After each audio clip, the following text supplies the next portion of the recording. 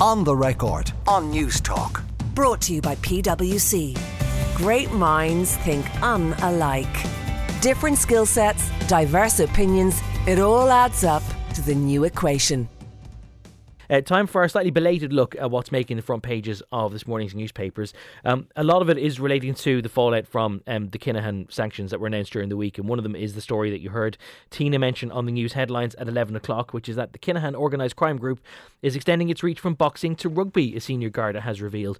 This is the front page of the Sunday Independent. The Assistant Garda Commissioner, John O'Driscoll, has said that an investment company linked to the cartel leader, Christy Kinahan Sr., has sponsored a rugby club in Spain, and he says that he suspects the gang is also involved in other sports. He says that a company associated with Christy Kinahan Sr., which is called CVK Investments, has been involved with the sponsorship of a rugby club in Spain, which may consequently have unwittingly become vulnerable to the corrupting influence of organised crime. And there is a similar story on the front page of the Sunday Times, which again also finds that there has been extended reach of the Kinahan gang. The front page of the Sunday Times tells us that the US was given intelligence linking the Kinahan cartel to the money laundering activities of terrorist groups in the Middle East and South America before Washington decided to impose sanctions on the gang. The information outlined the Kinahan's involvement in money laundering with terrorist groups affiliated to Iran and their financial ties to narco-terrorist groups in Colombia, including the ELN and FARC guerrillas. And John O'Driscoll has also given an interview to the paper in which he says that the Kinahans had been reckless in choosing people to assist them with laundering money because there was a potential that it was being used to finance terrorism. He says Gardaí are building a global alliance whose aim would be to arrest and imprison members of the cartel and to seize their assets, which have been valued at €1 billion. €1 billion, just an astonishing amount of wealth accrued by the gang. The intelligence services also believe now that the Kinahan leadership is operating under the protection of the ruling elite in the UAE or its security services. The paper points out that diplomatic efforts by Ireland to have Christy Kinahan and his sons, Daniel and Christopher Jr., expelled from the Emirate have so far been unsuccessful. Also on the front page of the Sunday Times, a slightly different security story, which is that the government is setting up a cyber-secure building at a secret location in Dublin to counter what is seen as a growing threat of cyber attack from state actors and international criminals. And if that sounds like something from a spy or thriller film, then that is pretty much what the junior minister responsible has likened it to. This is an interview with Oisin Smith, who says that Ireland is building a sensitive compartmented information facility, or an SCIF, to try and thwart electronic surveillance and cyber attack. The idea is that basically you have a terminal which is separate to all of your own other military intelligence, which therefore is a prerequisite to be able to access the files and security of others. So Green Party Minister Oisin Smith has given an interview to the paper where he outlines all of that. The front page of the Mail on Sunday: New Children's Hospital costs out of control. Health Minister Stephen Donnelly has come under fire over the snowballing bill for the National Children's Hospital. Sources close to the project revealed that construction costs are galloping away due to hyperinflation and soaring wage demands. Several members of the Dáil's Public Accounts Committee have called on the Minister to provide up-to-date costings for the development, which has been beset by delays and cost overruns. PAC member Nasa Harrigan, who is also the chairperson of the powerful Oireachtas Oversight Budgetary Committee, told the Mail on Sunday there is now huge concern that the costs are now out of control. Chronic labour shortages are also adding to the single biggest development in the state amid escalating tensions between the main contractor and the government over more than 900 disputed cost claims. As we know, the official revised budget for the hospital is €1.73 billion, which would make it one of the most expensive hospitals in the world. But a source close to the project says that this revised price tag is also now unrealistic. And if that wasn't getting you depressed, then the front page of the Business Post is not going to make for easy reading of you this morning, because we learn there that key projects in the government's €165 billion National Development Plan are at risk of being scrapped or delayed if construction costs continue to soar. A review of capital projects that are in the pipeline has found that weaker than normal interest among construction firms for new public works contracts, with inflationary pressures making many projects with strict fixed pricing contracts commercially unattractive or unviable for builders. So the idea being that if you were to have a contract where, like the Children's Hospital, you intend for the price to be capped at a certain level, is now unattractive for builders because of the rising costs of inflation and labour. Michael McGrath has warned that a sustained period of increasing prices for key construction materials could have a detrimental impact on the National Development Plan. And he says it is his understanding that there have been examples where the level of competition for contracts is not what we would have expected at a level that we would have had in the past. That is your tour of the fairly depressing front pages. I'm joined in studio by broadcaster and journalist Aideen Finnegan, who is the presenter of the How to Pivot podcast, and by Aidan Regan from the School of Politics in UCD. Aidan, I despair a little bit at the idea that all of the big infrastructural projects that are supposed to see the country through for the next 2 decades probably now can't be built, or certainly at least can't be counted as on the budget that we thought, because of just how expensive it's becoming to do anything. Yeah, it's a challenge. I think, though, on a slightly more positive note, please do be positive. I mean, if you read between the lines of what's being said, it's not that it's not doable. It's simply confronting the reality that prices are going up, contracts are fixed, and therefore, inevitably, from the private sector's perspective, they want a little bit of flexibility to ensure that they can deliver. Yeah. The fact that there's not sufficient competition for those contracts is probably reflective of the fact that we live in a society whereby there's so much demand for construction across the private and public sector. There's so many things going on that inevitably, if you're in a position to command a better pay increase or more profit, then you will. So is that part of it then? So if you have, for example, 27 European countries all tendering for major works at the same time, that actually you're in competition with each other, and that only makes the inflation problem worse. Yeah, and I think, this is something that I've thought about a lot, and I don't think we talk about it enough in Ireland. Like, we are an island off the coast of Western Europe, and there's lots of stuff happening right across the single market. So the question then, I think, for government is not so much on the cost, but what kind of very smart policies can they put in place to incentivise more activity in key sectors? Why is there not more proactive lending from our domestic banks, for example, to domestic kind of construction firms? Why are we not seeing a very vibrant, innovative construction sector? Those are things that I think are more difficult to solve. And I would imagine it's less about the cost of capital and the price there, but more about the competition for labour. We probably have a serious labour shortage, And then if you think about everything, all the construction activity in Europe, I mean, if you're in Germany, when you're on a land border with many different countries, you can get lots of Bulgarian workers to come over and transiently enter into the economy to do lots of work. It's much more difficult here because we're an island. So how do you maximise the labour in term and also bring down the cost while simultaneously delivering good value for money? Like, it's not and easy. Given that you are an associate professor at the School of Politics and International Relations in University College Dublin, surely you've got an answer up your sleeve on how you do that. Well, I would be putting a lot of pressure on the domestic banks to be, much more proactive in terms of providing flexible and low interest loans to facilitate a more vibrant, innovative construction sector. And we need to be talking about how do we bring in also, higher skilled labour in order to basically fill these jobs. Well, the labour shortage is one thing, but if you want banks to be more competitive in lending to the construction sector, is that not the industrial version of the government saying they can't put more money in your pockets because it's going to make inflation worse than it already is? Well, I think it's more about facilitating smaller construction firms to compete for some of these projects. I would imagine the number of firms that could realistically compete for some of those large contracts by government, you could probably count on one hand. Right, if even.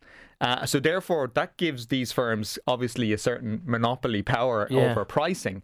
So why do we not have much more competition in that sector? I mean, I don't have an answer to it, but I think part of it is that many smaller, medium-sized construction firms would argue that they just don't have access to the capital. They don't have access to those type of resources that would enable them to compete and potentially deliver better value for money. So again, if we're talking about a market... But if we're talking about like a children's hospital that is now probably going to cost $2 billion plus, and that's a hospital that was going to cost 450 million when it was first conceived, that there's many more people who can deliver a project for 450 million than there are people who can deliver it at 5 times the price. Possibly, but I don't know, to be honest. This is the honest answer. It's also interwoven with the chronic labour shortage is that, you're talking about how Germany can bring in Bulgarian workers very quickly. They probably have an economy that facilitates that. Like, we have a housing shortage and we have even if we were sharing a land border with somewhere that had why loads would of spare they come labour. here? And that obviously drives up the wage cost as well, but puts extra pressure on everything else. So do you want to open a sweepstake, Aidan, on how much we are going to finally pay for the National Children's Hospital? I dread to think. I mean, yes, as you said, it's very hard to imagine it's not going to breach the 2 billion price tag, which is politically toxic. But, I was kind of looking into when we first found out that we breached the €1 billion mark a couple of years ago. Yeah. I was watching Oireachtas committees there, and it was like, this is 1.4 to open the building, another 300k to equip it. Yeah. Right. So that's 2019. We've had a pandemic.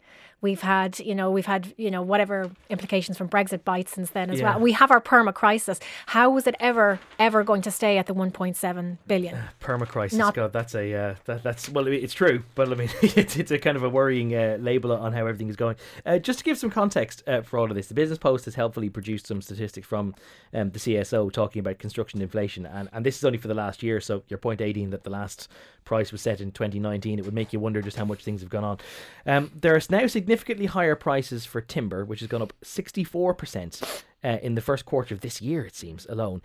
Steel has gone up 27%, electrical fittings have gone up 18%, and cement has gone up 11%. And overall inflation in the construction sector, which includes wages and transport, as well as materials prices, is running at a rate of 8.3%, according to the Society of Chartered Surveyors.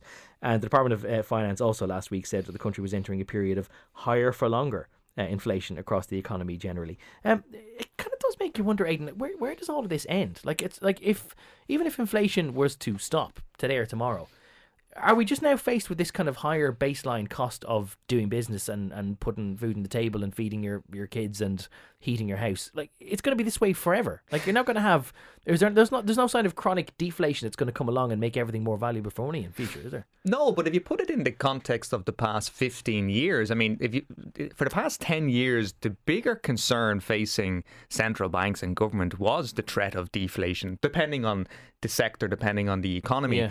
I think, the world has moved on a lot since our macroeconomic analyses of inflation in the 70s, but a lot of the models, a lot of the way we think about it is still very influenced from that period. It's clearly differs by sector, and what you've just outlined is clearly within the construction sector they're confronting with rising prices in key important commodity goods, and a large part of that of course is related to the decline in reliable and cheaper fossil fuel energy, on top of the fact that the commodities, the minerals that are necessary to go into the extraction of so many goods are also shocked by things like a war, So, what do you do in response to it? The honest answer is probably not a whole lot.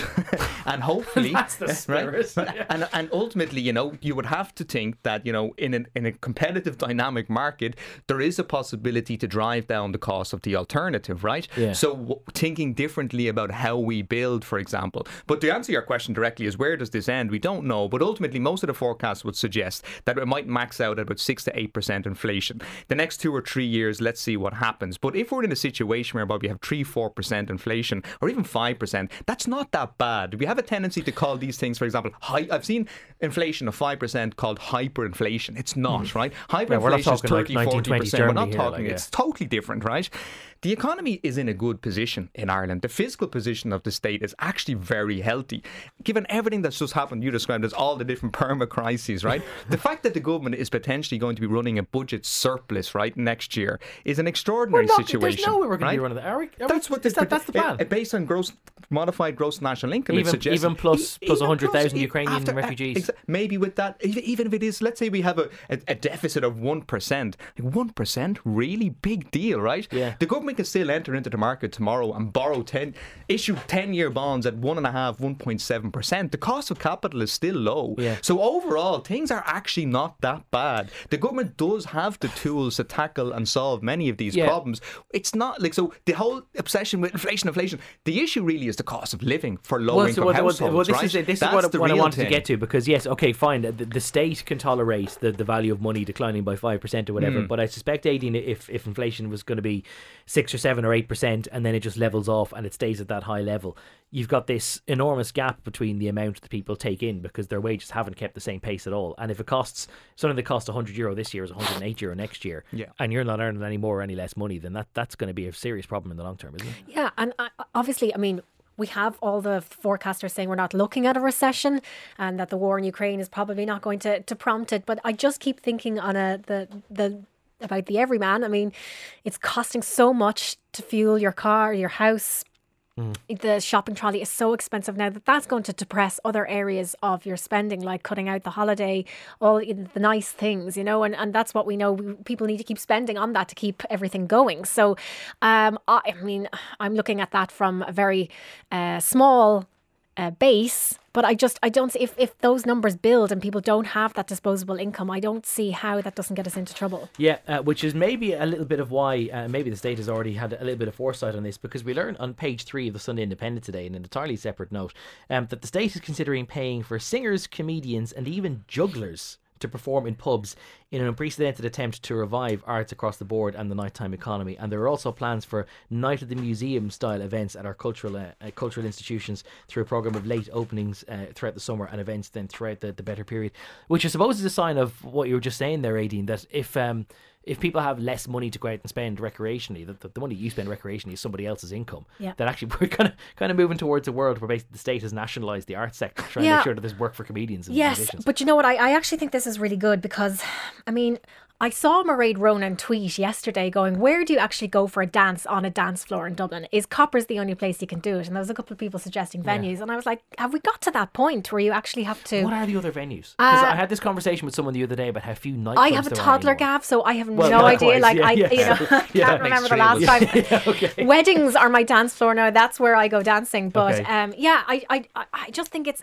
What were the replies even? So there's I think someone said and 37 Dawson Street in Dublin. I didn't see some of the other... I mean, they didn't I didn't recognise them, so maybe that says a lot about me, or maybe they weren't in Dublin. But I do think that this is really good, because if you think about it, the problem with the arts is, for it to work, it's not going to be commercially viable, right? Exactly, you have to be absolute mass appeal for things to kind of pay dividends, right? So, and people get very upset, especially if we're talking about rising costs of groceries and fuel that you would spend on the arts. However, I mean, if you really think about how much you reached for the arts during lockdown, how much you relied on them for your sanity. But also, as I just mentioned, I have an aforementioned toddler. Like, you are just looking for things to do that aren't based around pubs. Exactly. Now, I think that they have a very important place in our society, but if you think about even Wild Lights at Dublin Zoo or any of those big light shows, like that is culture, that is art, stuff that you can go to in an early evening with a toddler and be entertained. And it doesn't have to be high brow or inaccessible. Like, this stuff, we have such a rich talent of people in this country, and it should be just... I lived in Barcelona for a little while, and just talent just oozed out of the crevices of everywhere. It was just everywhere you turned, and I don't see why we can't be like that in Ireland. But obviously artists need that backing. No, I totally agree. I think, if I look at this from a purely kind of political economy perspective, I ask myself, what's socially and culturally useful here? And I can't think of anything more socially and culturally useful than basically our artist community. So 100%, if that community is not able to basically earn an income, and the state is in a position to ultimately leverage its position to provide a public good, which is culture, then absolutely it should be directly involved. And you mentioned Barcelona. That's typically how local governments and local authorities operate right across Europe. The local government is effectively involved in providing local public space and amenities, and that also includes providing cultural activities. So I think it's a good idea. I do need to get to a break, but let me just kind of ask this question first. That obviously everyone would welcome there being a very vibrant cultural sector, and everyone wants artists and musicians and comedians and even jugglers. To have the work. Very important that the state nationalises the juggling sector. But what does it say about how our tourism sector has gone off a cliff? Maybe it's just COVID, or maybe there's more to it. Maybe it's just become so expensive that actually the state would have to provide those services rather than just expecting the market to be able to pay for them like it always has done. Yeah, I think a lot of it probably comes down to the fact that, it's just not profitable basically for the private sector to do certain things, right? So therefore, they don't do it. And just because it's not profitable, it doesn't mean that it's not socially important and socially necessary. And that's where the government steps in and does it.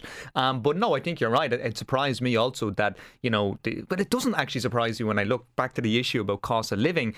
It's not you're not going to command a huge income if you're a juggler, right? Yeah. That's just the reality. So, how do you ultimately live in a society? Well, you probably can't afford to live in Dublin City to begin with, right? You're probably already either living in a smaller town outside of Dublin, or you've left the island. So, I think there's so many different sectors and jobs and occupations that are so socially important that just don't command high wages. So it does put the state itself, has a role to play here. In the unlikely event that there are any actual jugglers listening, do let us know how precarious your income is, or what is actually the going rate for a shift juggling at any kind of a public venue. Do let us know. 53106 for your text. On the record NT is our hashtag on Twitter. No jugglers as yet in touch to let us know exactly what they do earn, but DJ Dizzy has been in touch, and that is the name that they do go by. And he says that as a DJ doing parties, I'm always surprised by the amount of kids who don't know what a magician is. Excuse me. They don't know what a magician is. Kids don't know what a magician is. Really? That does surprise me. It's horrifying, isn't it? Their mothers are magicians. Hey, nice. That's the way it's done. Aidan Regan from the School of Politics and International Relations in UCD and journalist broadcaster Aidan Finnegan still with me in studio to go through this morning's papers. We did say we were going to have to talk about Tony, but I suppose actually a lot of the pieces today about the proposed secondment of Tony Holohan are not so much about Tony Holohan himself as Robert Watt, who had his briefing note on this published this week, in which raises some questions. Aidan, you've been doing some digging on what's in the papers today. Yeah, no, lots of coverage on this, and I think I suppose the starting point, and it's shared by various pieces in the papers today, like, this is a good idea, right, to have somebody who is with that expertise and background in public health leadership after just experiencing a 2-year global health pandemic. It's a good idea to have something in our universities where you have a team of people dedicated to this, doing research and showing kind of leadership on it. So I don't think anybody would disagree that in itself is a good idea. The problem, of course, is the process through which all of this came about. And it's kind of remarkable that, Robert Watt, Stephen Donnelly, the government didn't see this basically as a car crash coming, right? Because it's so obvious. I mean, like, I'm as somebody who works in the university, somebody who works in higher education, and we're struggling every single day trying to get money to do this, get a bit of money to do this piece of research, a bit of money to do that.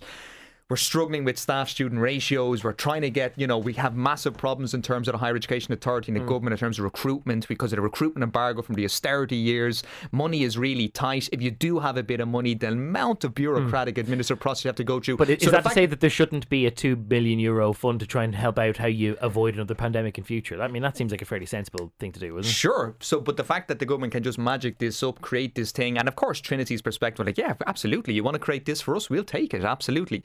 But, it would raise eyebrows in terms of, well, you would typically have a competitive process to recruit the right people into these positions. You would have a competitive meritocratic process in terms of competing who should get this funding. It will be transparent about where the funding is actually coming from. I can assure you, as an academic, managing even €50, let alone 2 billion, like the amount of paperwork you would have to do to show how you're spending that. So are you surprised then, just culturally, because you know the culture of higher education, exactly. Are you surprised that even as worthy as this is, that it would all seem to have just been hodgepodge? They're like, we'll figure it out. Exactly, because that's just not how things typically work, like on a day-to-day basis. Aideen, there's plenty of coverage, as I say, something that jumped out for you today in the paper. Yeah, I just thought Pat Rabbitt's piece in the Business Post, it's titled "Holohan Fiasco Caused by Fossilised Law Lodged in the System." And this is the whole, we're going to find out how much did Minister Stephen Donnelly know about this and how much was approved. Which appears to be very little. Which appears to be very little. And this comes back to, Pat Rabbitt is pointing out the 1924 Ministers and Secretaries Act, which was cornerstone legislation essentially inherited from the British that governs the relationship between ministers and heads of departments. So it creates an architecture, like a rope bridge over a team. You know how Pat Rabbitt can get very verbose with these things. Over a teeming river that allows the Minister or the Secretary General to hold on to each other for dear life. If either lets go, the other ends up in the river. And it's predicated on the fiction that the Minister is responsible for everything that happens in his department. This was never practical, but is nowadays impossible. And I suppose it's interesting, he does point out that, Helen McEntee, the Minister for Justice, who was on prime time, said that if it had happened in her department, she would want to know about it. Yeah. So we get into this whole, and I think this is where we lose maybe people, the mass general public, because it's a bit like it turns into a bit of a media story. But do you expect a minister to know everything about the HR arrangements of civil servants, albeit senior and fairly, very visible? Well, exactly. However, this was 2 million that was going to be ring-fenced via the HRB, the Health Research Board. Yeah, who, by the way, already had, and I should have read that in the front page of the Business Post earlier on, the Health Research Board had already allocated its budget for this year. So if they were being told that they had to sort out some sort of fund for Tony Holohan to draw from for this year, they would have needed another budget from the Department of Health anyway, which maybe Stephen Donnelly should have known about. Exactly. And that's what I was getting to, because if Tony Holohan, at the age that he is, and this would take him to retirement, it could be up to 10 years. So that's €20 million of taxpayers' money. Now, that is some amount of money that you would expect the Minister to know about. But I suppose, And 20 million dedicated to something like this is not necessarily a bad use of taxpayer money. Over a 10-year period. Yeah. But the question fundamentally is like the process, right? Who's involved? Is this an open... Because there's an enormous amount of expertise out there. There's lots of people who would like to take these full professor positions and they would like to compete for them, right? And it may well be the case that Tony Holland is the best person. He competes for it. He takes the job and recruits a team of people who are dedicated to this. It's a public resource. It's publicly useful, right? But I just find it really remarkable, particularly like someone like Robert Watt, who didn't clearly see the optics of this and didn't understand the kind of the perception that this looks like ultimately, somebody favoritism of some sort, getting a bit of money from here, putting it here. Does it bother you that Stephen Donnelly appears not to have been brought into the loop? I find it bizarre that he wouldn't have known about this. I take the point that civil servants are ultimately dealing with HR, but given the person, given that we're talking about somebody who was the front face of how the public health, how we responded to the public health crisis for 2 years was not. I find it hard to believe that he didn't know about it. But also, did Robert Watt know about the optics? I mean, you were saying that you'd hard to imagine.